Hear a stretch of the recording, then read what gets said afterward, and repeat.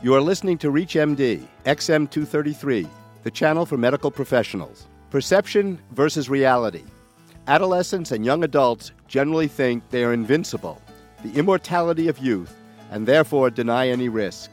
Is this reality?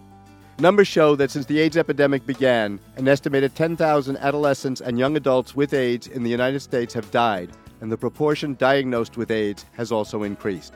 Join me at the Clinicians Roundtable. I am Dr. Bill Rutenberg, your host, and with me today is Dr. Mark Klein. Dr. Klein is a professor of pediatrics at the Baylor College of Medicine and at Texas Children's Hospital. He is chief of retrovirology and president of the Baylor International Pediatric AIDS Initiative. Thank you for joining us this morning, Dr. Klein. Today, we will be discussing AIDS in the adolescent population.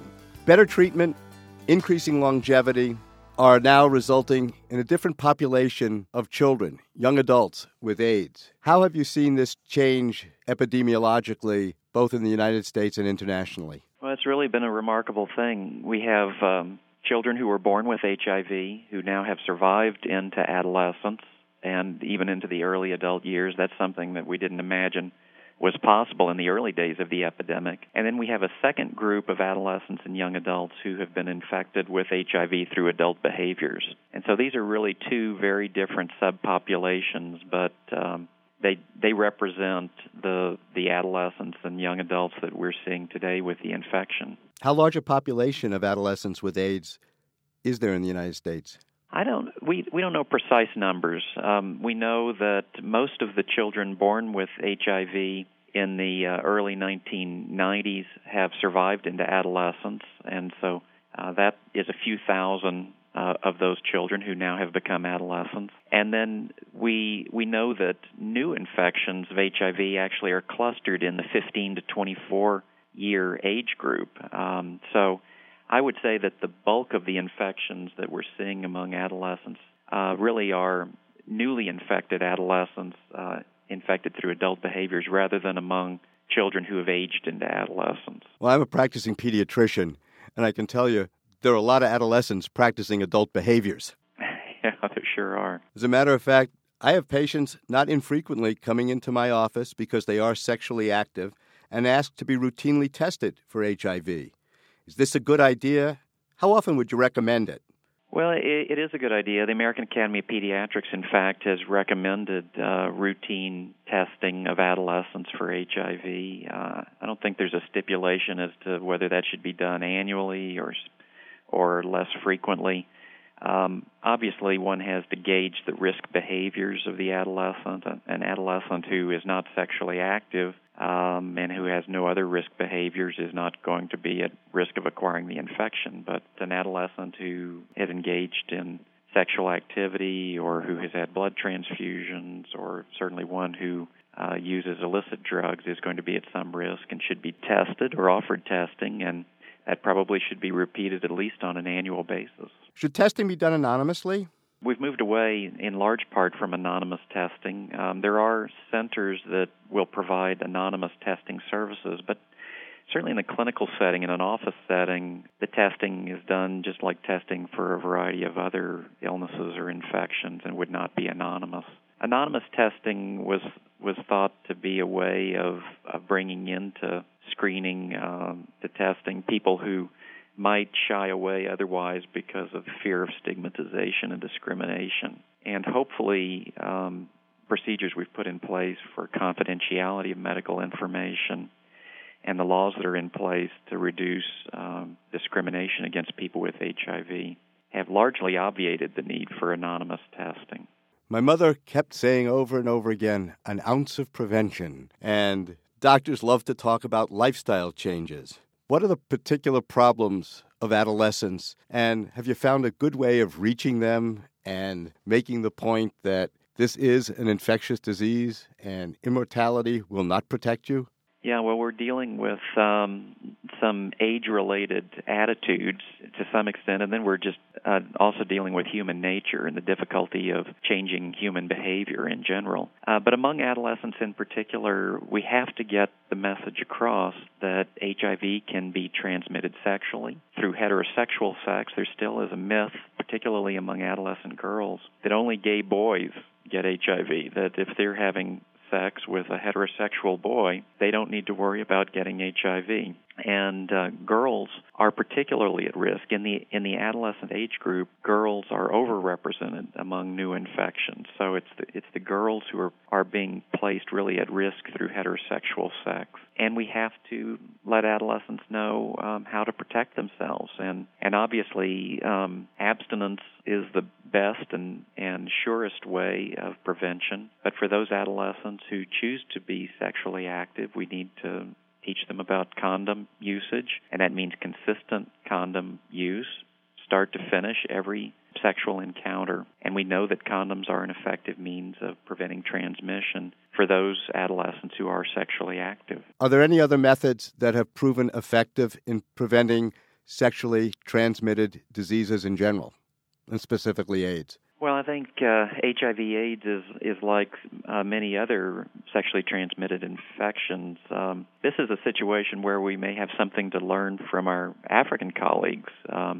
Africa, of course, has been particularly hard hit by HIV, and adolescent girls and boys have become infected at a very high rate in a number of countries in sub-Saharan Africa. And Uganda really pioneered what are referred to as the African ABCs. In an African context, ABC is A for abstain, B for be faithful, so in other words, limit the number of partners that you have, and C is condomize, abstain, be faithful, and condomize. And this approach to prevention of HIV and other sexually transmitted infections in Uganda has produced demonstrable, tangible results. The number of new HIV infections among adolescents and young adults, both boys and girls in Uganda, has fallen every year since 1992. The prevalence rate of the infection has declined every year since 1992. The number of casual sexual partners reported by adolescents and young adults has declined, and the age at sexual debut for boys and girls has increased. So it's a rather simple message, but I think that it is one that has applicability to U.S. settings as well. Are there any comorbidities that are unique to adolescents? Comorbidities.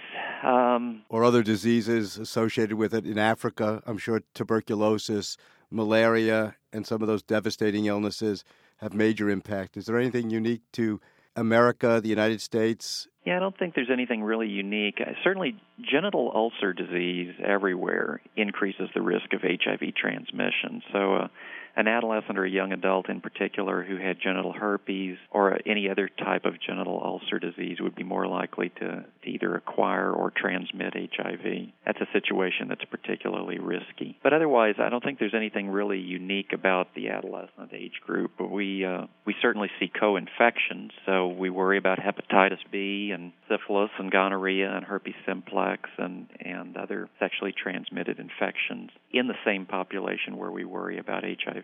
The current state of the art in treatment, besides medications, are there other important factors that children can do to maintain their health and survival with AIDS? Certainly for those patients who are experiencing symptoms from HIV or whose immune system shows evidence of damage from HIV, we give all of those patients highly active antiretroviral therapy. And then there are additional medications that can be given to prevent certain opportunistic infections. So we use trimethoprim sulfamethoxazole, for example, 3 days per week to prevent pneumocystis carinii pneumonia. We advise good nutrition. We advise avoidance of excessive alcohol intake. We advise against smoking. We advise for a routine program of exercise and fitness. So those are sort of general recommendations. But really, the real watershed event in the management of HIV in the United States was the advent of these drug cocktails, the highly active antiretroviral therapy, which can near totally suppress the ability of HIV to replicate in the body. And to see the impact that has had on the health of children, adolescents, and adults has been truly remarkable. People who were on their deathbeds when highly active antiretroviral therapy became available are living and thriving today, and they work full-time, they go to school full-time. They're doing very, very well, and we expect these drugs really to continue to have that sort of benefit for decades to come. If you had a closing message to the adolescent population, what would you advise them in both prevention and should they be told that they do have HIV, how should they approach their health? Well, you started with something your mother told you, so I'll finish with something my mother told me, and that is that knowledge is power. And I think particularly as physicians caring for adolescents, we need to empower our young patients to make smart decisions on their own behalf. And that means having the knowledge about HIV and how it's transmitted and how it can be avoided. And particularly young girls need to have the self-esteem and the confidence to say no, to make their own sexual decisions, not to be coerced or cajoled into sex by boys, because we know that the girls really can have a powerful influence in limiting sexual activity and thereby avoiding their own exposure to HIV. I want to thank Dr. Mark Klein, who I have been privileged to have as our guest. We have been discussing AIDS in the adolescent population. I am Dr. Bill Rutenberg. You've been listening to the Clinicians Roundtable on ReachMD XM233, the channel for medical professionals. For comments and questions, send your email to xm@reachmd.com. Thank you for listening.